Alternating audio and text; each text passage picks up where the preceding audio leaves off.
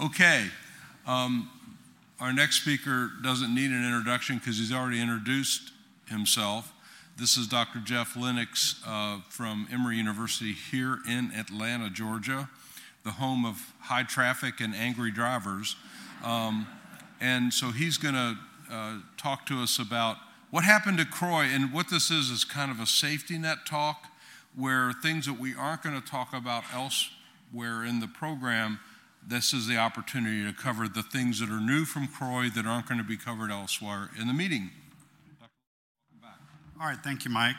Good morning again, everybody. Why don't we go ahead and get started? This is my financial disclosures, the learning objectives, which are in the syllabus. And then we're going to start out with a question. A 66-year-old woman treated with diabetes, obesity, and hypertension, vaccinated 2 times for COVID. So you just heard about the vaccines, got the bivalent vaccine. She was presented with mild COVID and treating with nirmatrelvir. 10 days post-treatment, she presents with fatigue, sore throat, no fever. A PCR is positive. How should she be treated? And then I think the options will be here.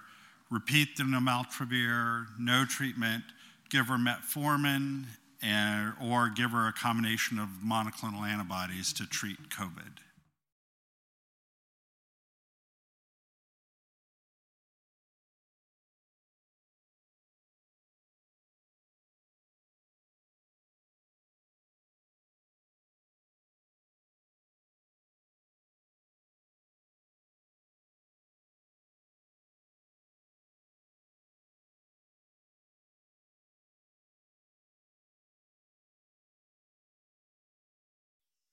All right, we'll go ahead and go on.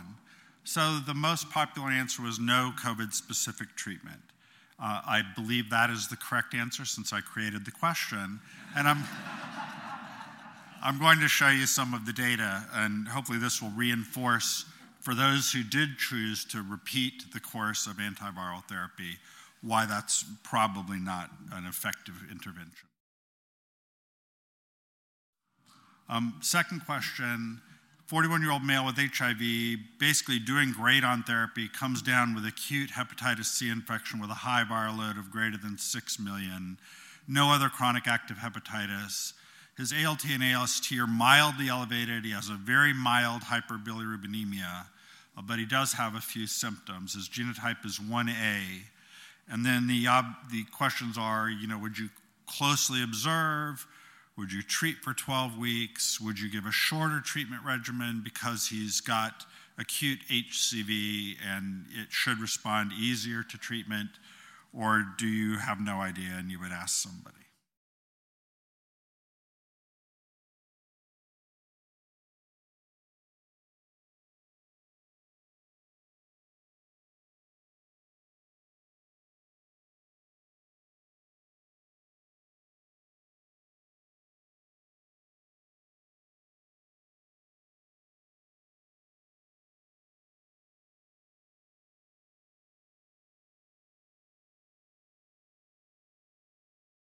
People are answering very briskly to this one, so hopefully they won't be chickening out and phoning a friend. Great, so about a third said treat as you would for chronic HCV, 28% say closely observe, and then you can see the rest. We're going to address this, but the closely observe, I will say, came about in the era of interferon-based therapies, and interferon-based therapies have tons of side effects. HIV-infected people with acute hepatitis C are not likely to resolve the infection spontaneously, and so that is why that is an incorrect answer. And then we'll go through the other options. So the CROI topics, I was at CROI, most of the other speakers obviously attended, and we split it up so that we would cover all of the major HIV, or in case of COVID, long COVID would be covered by our other speakers. And you heard about COVID vaccines, et cetera, from Paul Gepfert, and Joe's going to talk about new ART, et cetera. And so what else is left? Well, what I call the leftovers is left. So My leftovers are my favorite part of Thanksgiving, so that's why I get this one. So I'm going to talk today about SARS, not long COVID, primarily treatment and rebound, tuberculosis, hepatitis, and a little bit on Mpox, okay, the new name for that previous virus. There's a lot of information presented at CROI. There was nearly 700 abstracts accepted.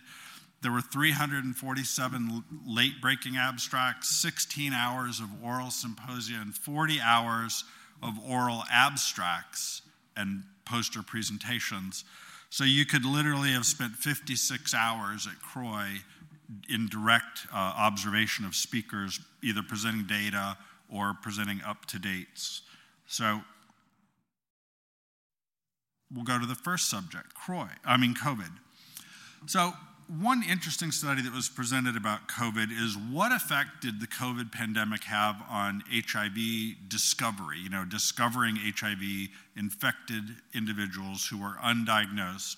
And this was a very nice presentation given where some advanced models were used to look at how many cases were diagnosed in the years just before COVID, what are the population changes, what are STI rates, and they basically showed, as you can see in the bar graph and then the pie graph, the estimates of the number of cases that weren't diagnosed because of the COVID pandemic.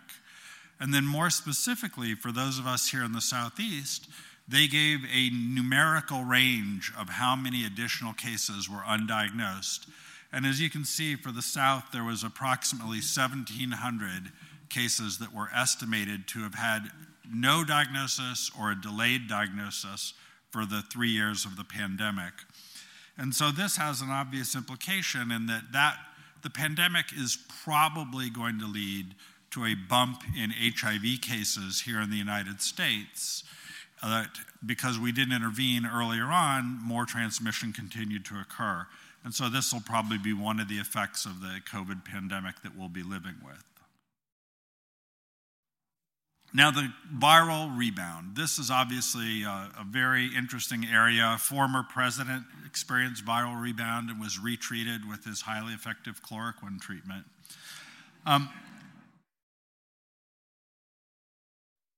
So for COVID, the Active-2 5401 trial was a really nice study that had a placebo arm. And they collected daily swabs from patients, and they did that for 14 days, and then weekly after that. There was a symptom diary that patients kept. They collected all this data as part of the study. And what they were able to see, they graded the symptoms as mild, moderate, or severe, okay, 0, 1, 2, or 3. And what they saw is that after 5 days, about a quarter of the patients had a symptomatic rebound after initially improving. Viral rebound after day 5 with a high viral load, because people continue to excrete COVID PCR for a long time. But people that had a viral load that was greater than 5 logs, about 12.5% were found to have a viral load greater than 5 logs. And about 3% were found to have both a symptom rebound and a rebounding viral load in the placebo arm. There was no intervention here. Nobody was treated. So untreated HIV, a quarter of the people have symptoms after, initially improving. So these were people who initially improved. And about as many had a virologic rebound, but have both together, a symptomatic rebound and a virologic rebound was about 3%. So from this, the investigators concluded that you would need a huge study to be able to determine if you were rebounding in excess of this amount after having received an antiviral intervention, was the conclusion of the study. Now, nirmatrelvir was, the FDA had a meeting in mid-March to determine whether it should be given full FDA approval.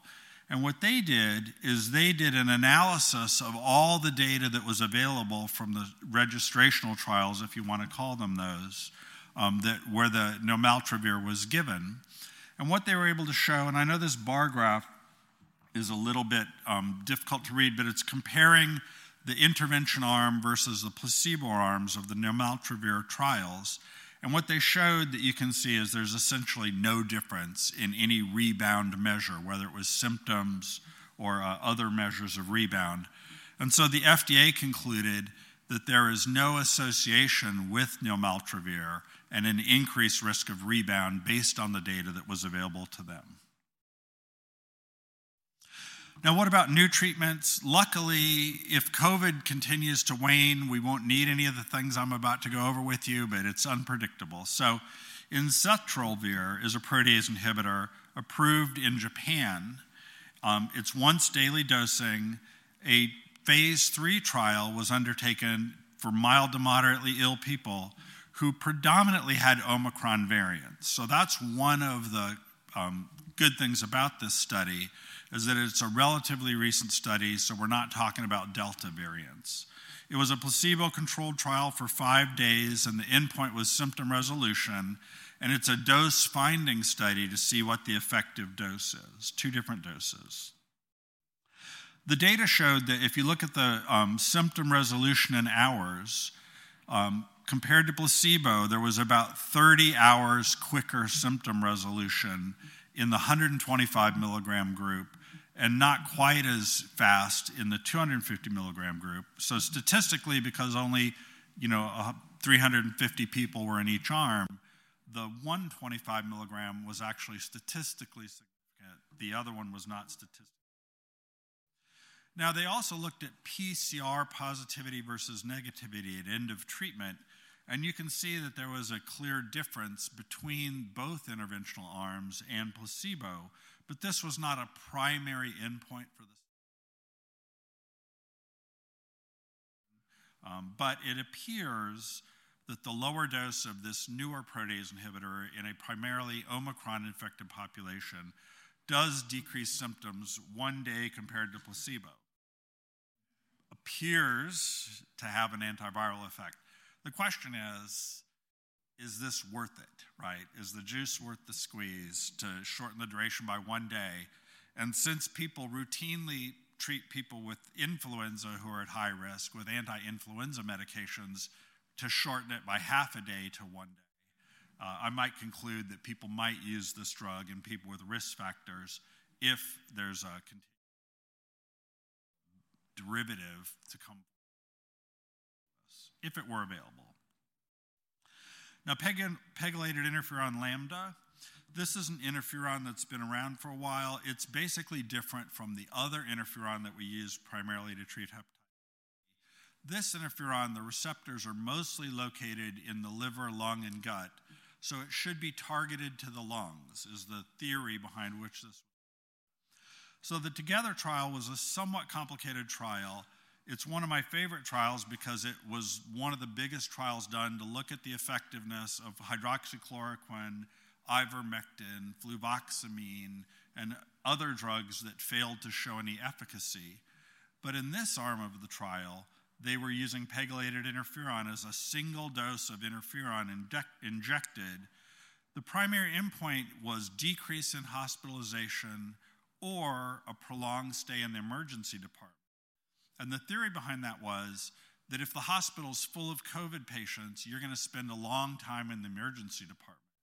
So if you were there for more than 6 hours, then this was supposed to be treated as a hospitalization. What you can see is that in the people that were randomized in this complex trial to placebo arms versus people that got the interferon lambda, if you look at the viral load decline, there was a faster decline in the interferon lambda viral load. PCR negativity at day 7, there was a difference in PCR negativity. But the hospitalization or hospitalization only did show a likelihood of superiority for interferon lambda. But again, the greatest benefit was seen in people who were unvaccinated, and people were allowed to be treated up to 7 days after the onset of symptoms. but those who were treated within 3 days after the onset of symptoms had the most benefit. So if you were to use this medication, which is potentially plausible, it would be the most beneficial to give it to unvaccinated people who haven't previously had COVID and who basically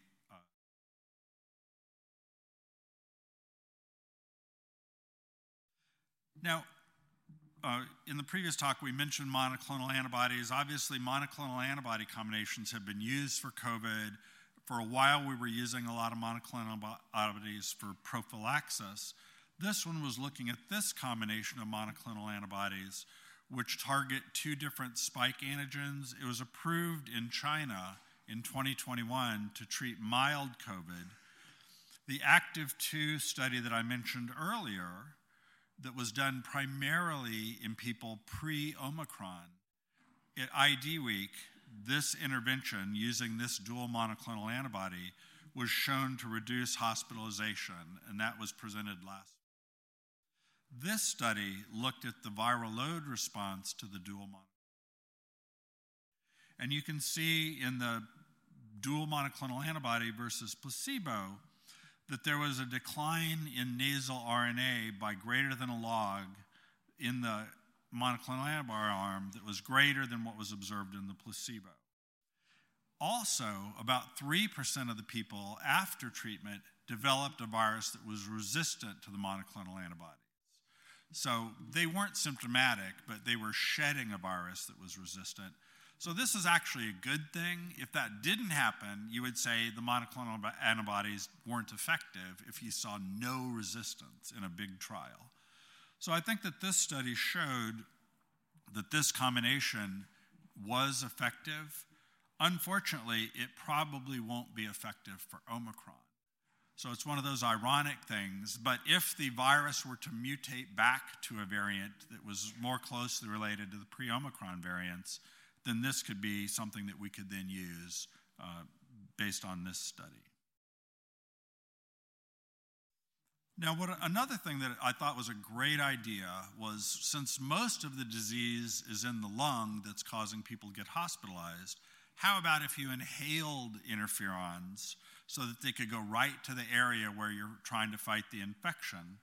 So again, in the ACTIV-2 trial, there was a nebulized interferon beta 1 alpha versus placebo, and it was given to people who were less than 5 days since the onset of symptoms.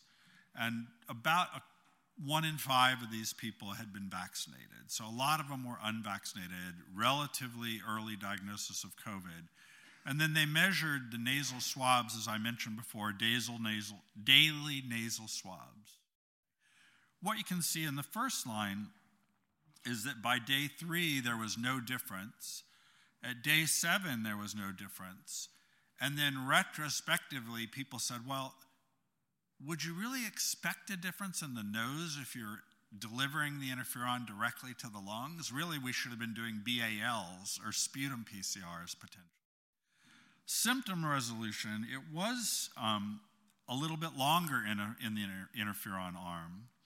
But hospitalization, there was only 1 patient hospitalized in the interferon arm versus 7 in the placebo arm.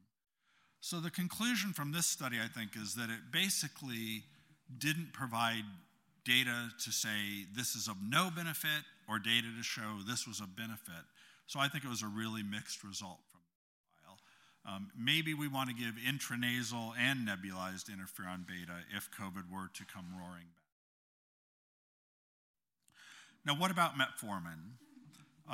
There are people who, based on the data available, believe that metformin should be prescribed routinely for people with COVID who are at high risk of hospitalization.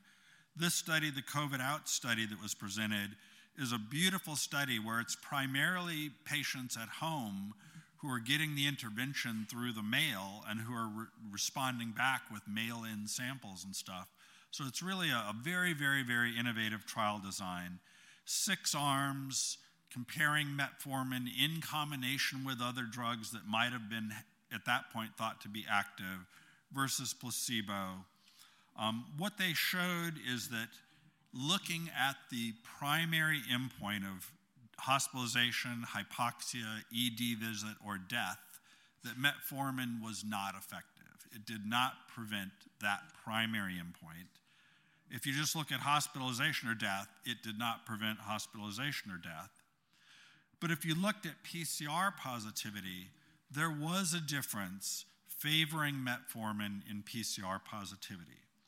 Now, if you look at this, you can clearly see there's a difference. So it appears that metformin did have some antiviral activity, although it didn't prevent the most serious complications of COVID.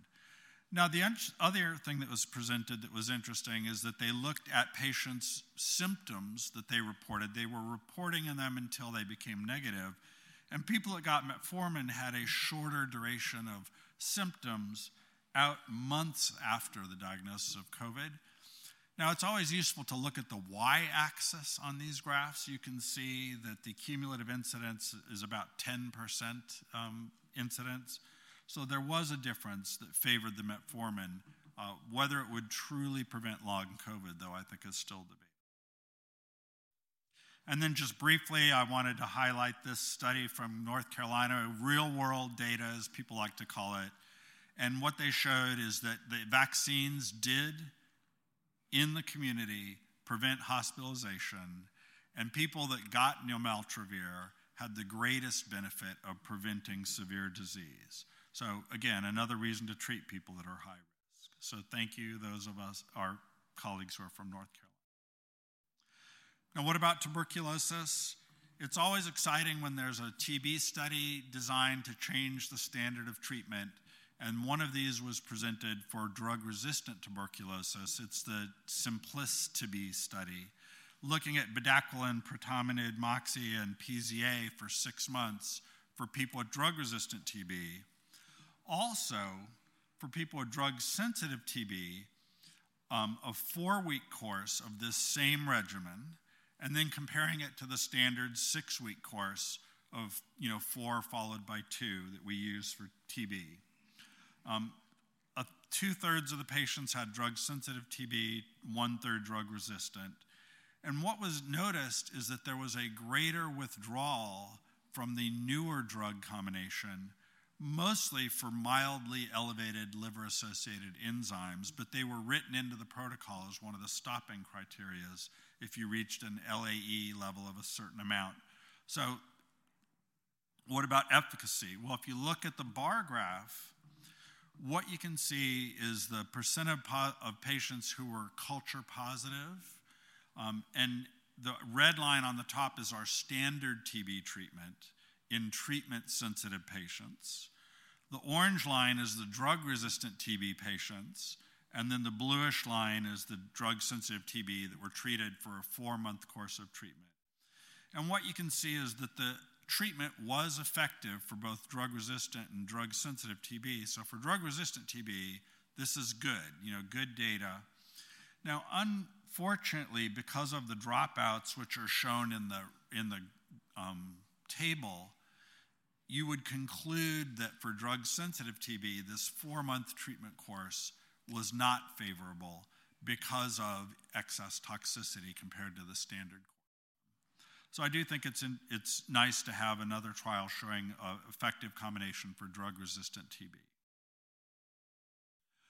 What about preventing TB by giving INH? In a lot of areas of the world, we're trying to encourage them to use medications to prevent TB.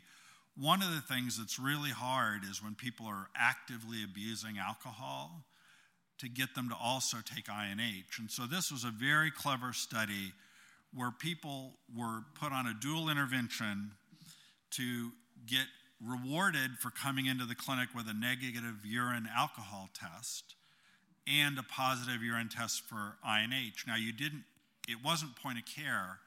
You got rewarded, and then at the next visit, if your last results were unfavorable, you got fewer gift cards, and for each visit, you got more and more gift cards. So this was basically paying people to be sober when they came to clinic and to have INH in their urine. Unfortunately, the INH and the urine part didn't work out all that well. but people did come with a negative urine for alcohol while they were on the intervention. So I think it was an interesting study that, again, that showed, positive reinforcement of interventions to lead to sobriety, I think, can be beneficial, although it didn't have the intended outcome for prevention. Hepatitis studies. This is that question about recent hepatitis C. This is a combination of a protease inhibitor and an NS5 inhibitor that was approved 6 years ago and is used for treatment of hepatitis C. So this is not really an experimental treatment. It's a well-accepted treatment for chronic hepatitis C. So they treated 23 patients who had acute hepatitis C. And what you can see is that they had a 78% week 12 sustained virologic response. And that is not what we typically see when you give a longer course of treatment than 4 weeks. However, they showed that if the baseline viral load was less than 6.5 million, that they did have 15 out of 15 that had a sustained virologic response at 12 weeks. And so my conclusion was that there have been other studies that have indicated that people with lower viral loads who get treated for 6 weeks might do similarly to people who get treated for 12 weeks. So I think with more studies done in this area, we might come to a point where we say 8 is equivalent to 12 in the setting of acute HCV. Because these treatments are experienced for healthcare systems, that could make a difference. For the individual, it's not a huge difference. So right now, the recommendation is treat just as you would for chronic hepatitis C. There's not been a large, several hundred, patient trial to show that shorter course treatments are proven to be equivalent. Now, one study that I thought was incredibly interesting, this was not the purpose of the study. The purpose of the study was to look at switching from bictegravir-based regimen to a doravirine-islatravir-based regimen, whether that doravirine-islatravir regimen could maintain your viral suppression. To me, the most interesting part of the study is that they allowed people into the study to stop their nucleosides if they had an isolated core antibody positivity for hepatitis B, which is something we see a lot of in the clinic. People that have isolated core antibody positivity, they got 2 hepatitis B DNAs prior to stopping the nucleoside. And 2 patients relapsed within 12 weeks with a positive hepatitis B DNA, and then were stopped on the treatment and were put back on their nucleoside analogs.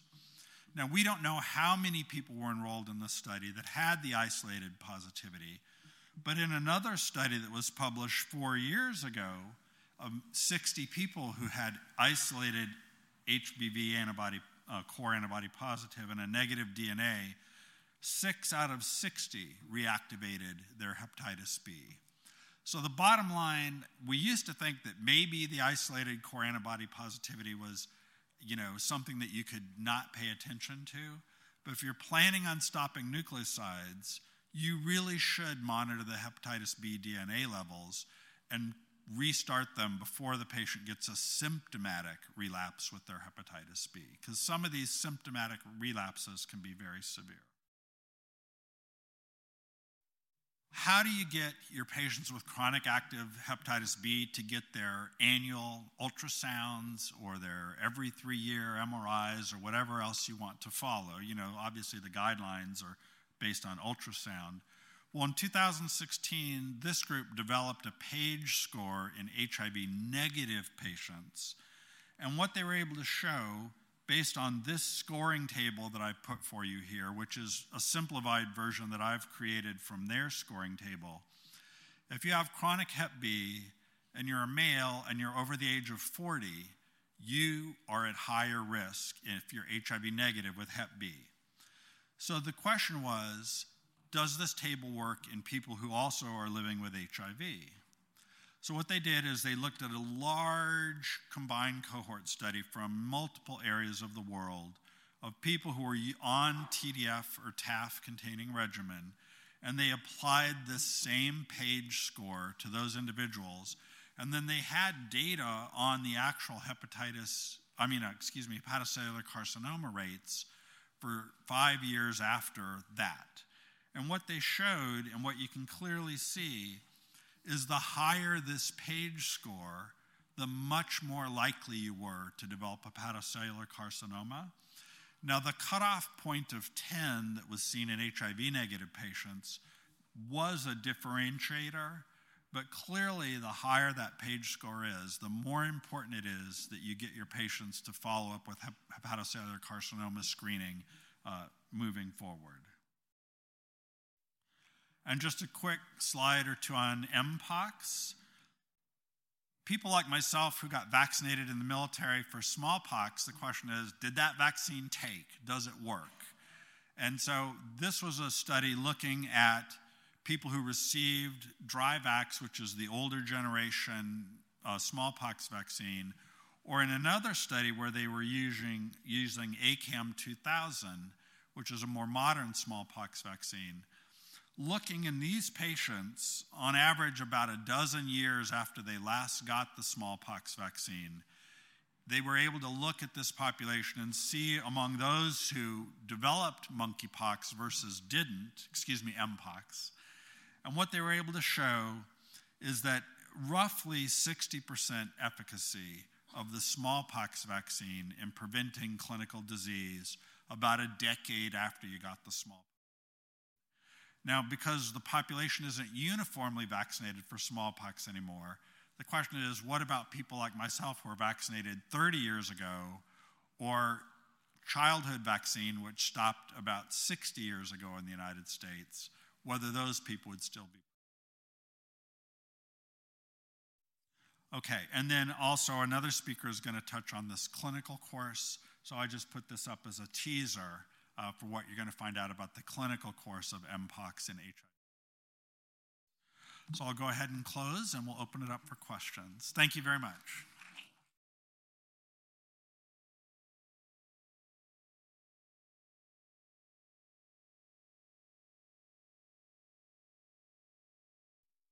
Thanks, Jeff. Kind of a potpourri, which is what we expected, and that was good. When you put the TB data together from what you presented, et cetera, what is your current approach to managing somebody who has a exposure or not even exposure, they just have a positive PPD or T-spot? What do you recommend at this point for treating tuberculosis from going from latent to active? So the question I'm thinking is, in the context of a conversion, is that correct? What would you recommend? I mean, obviously, currently the recommendations give either INH or there's a shorter course that you could potentially use 2 drugs, obviously the downside being the potential. Now, interestingly, what about if it's an exposure to drug-resistant tuberculosis? And there's a study going on in worldwide, the Phoenix study that's looking at household contacts of drug-resistant tuberculosis, and then giving, I'm blocking, it's one of the newer drugs instead of INH as prophylaxis, and those Phoenix trial results will be in a few years. It's not fully enrolled yet, but clearly INH, you would expect it not to work if but we don't clearly know that. Okay, there's a question here about how you calculate a page score. I'm not sure that. Oh, that table that you'll get in your slides, it's very simple. The things in blue are the points. So women were at much lower risk of developing hepatocellular carcinoma. So they got 0, and males got a score of 6. And then, age or a lower platelet count, like less than 100,000, greater than 100,000, there were point values. And as I pointed out, if you were a male and you've been infected with hepatitis B and you're over 40, you automatically get a 10. If you're a woman more recently infected, maybe it's not all that important to be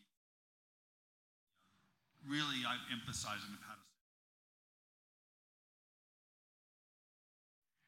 You pointed out very nicely about the isolated core antibody positivity.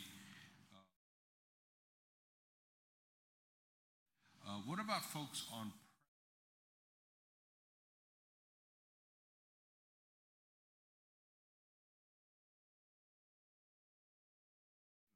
because there wouldn't be an indication for just treating HBV.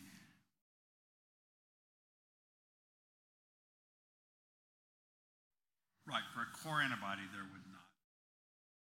I think that depending on your level of paranoia, you would probably want to do a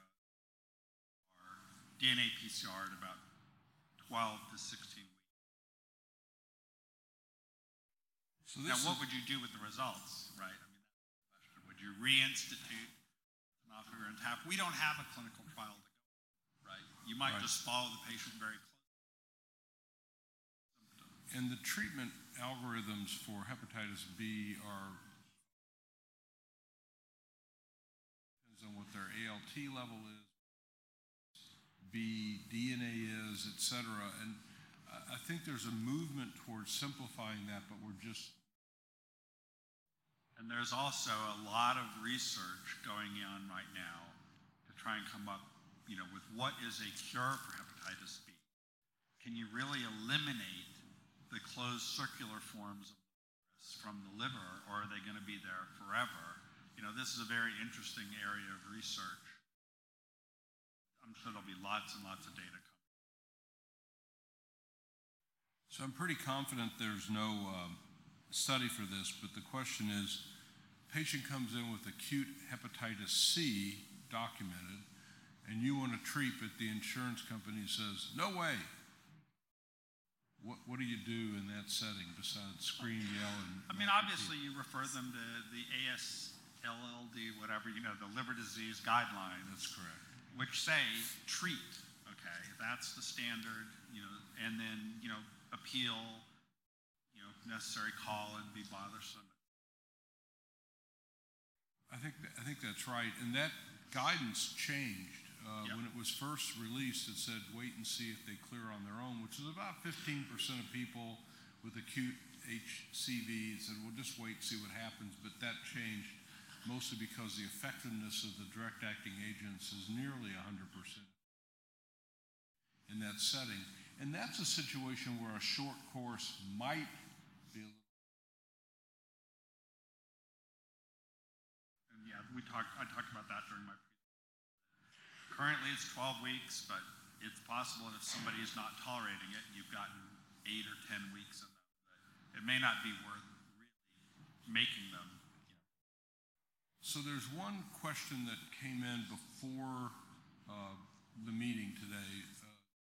It's about mask wearing for COVID.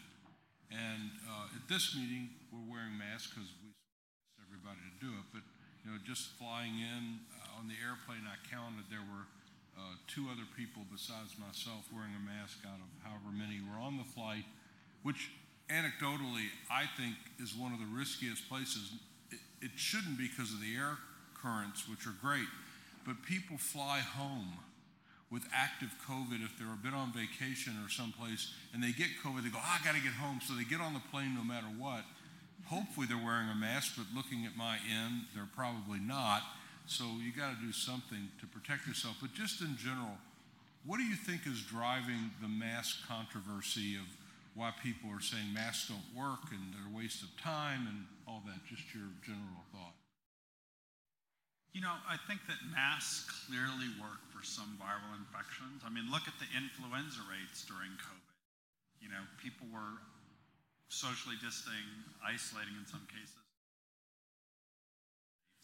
And we saw almost no influenza. And for the earlier variants of COVID that weren't as infectious as Omicron, I would presume from that data that masking was effective.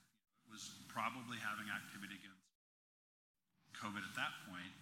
The question now is it effective against the much more transmissible variants? My own personal opinion is that if you're wearing an N95 mask and wearing it properly and wearing it all the time whenever you're around other human beings, that would have some activity. I'm fairly confident in my opinion, which is an opinion.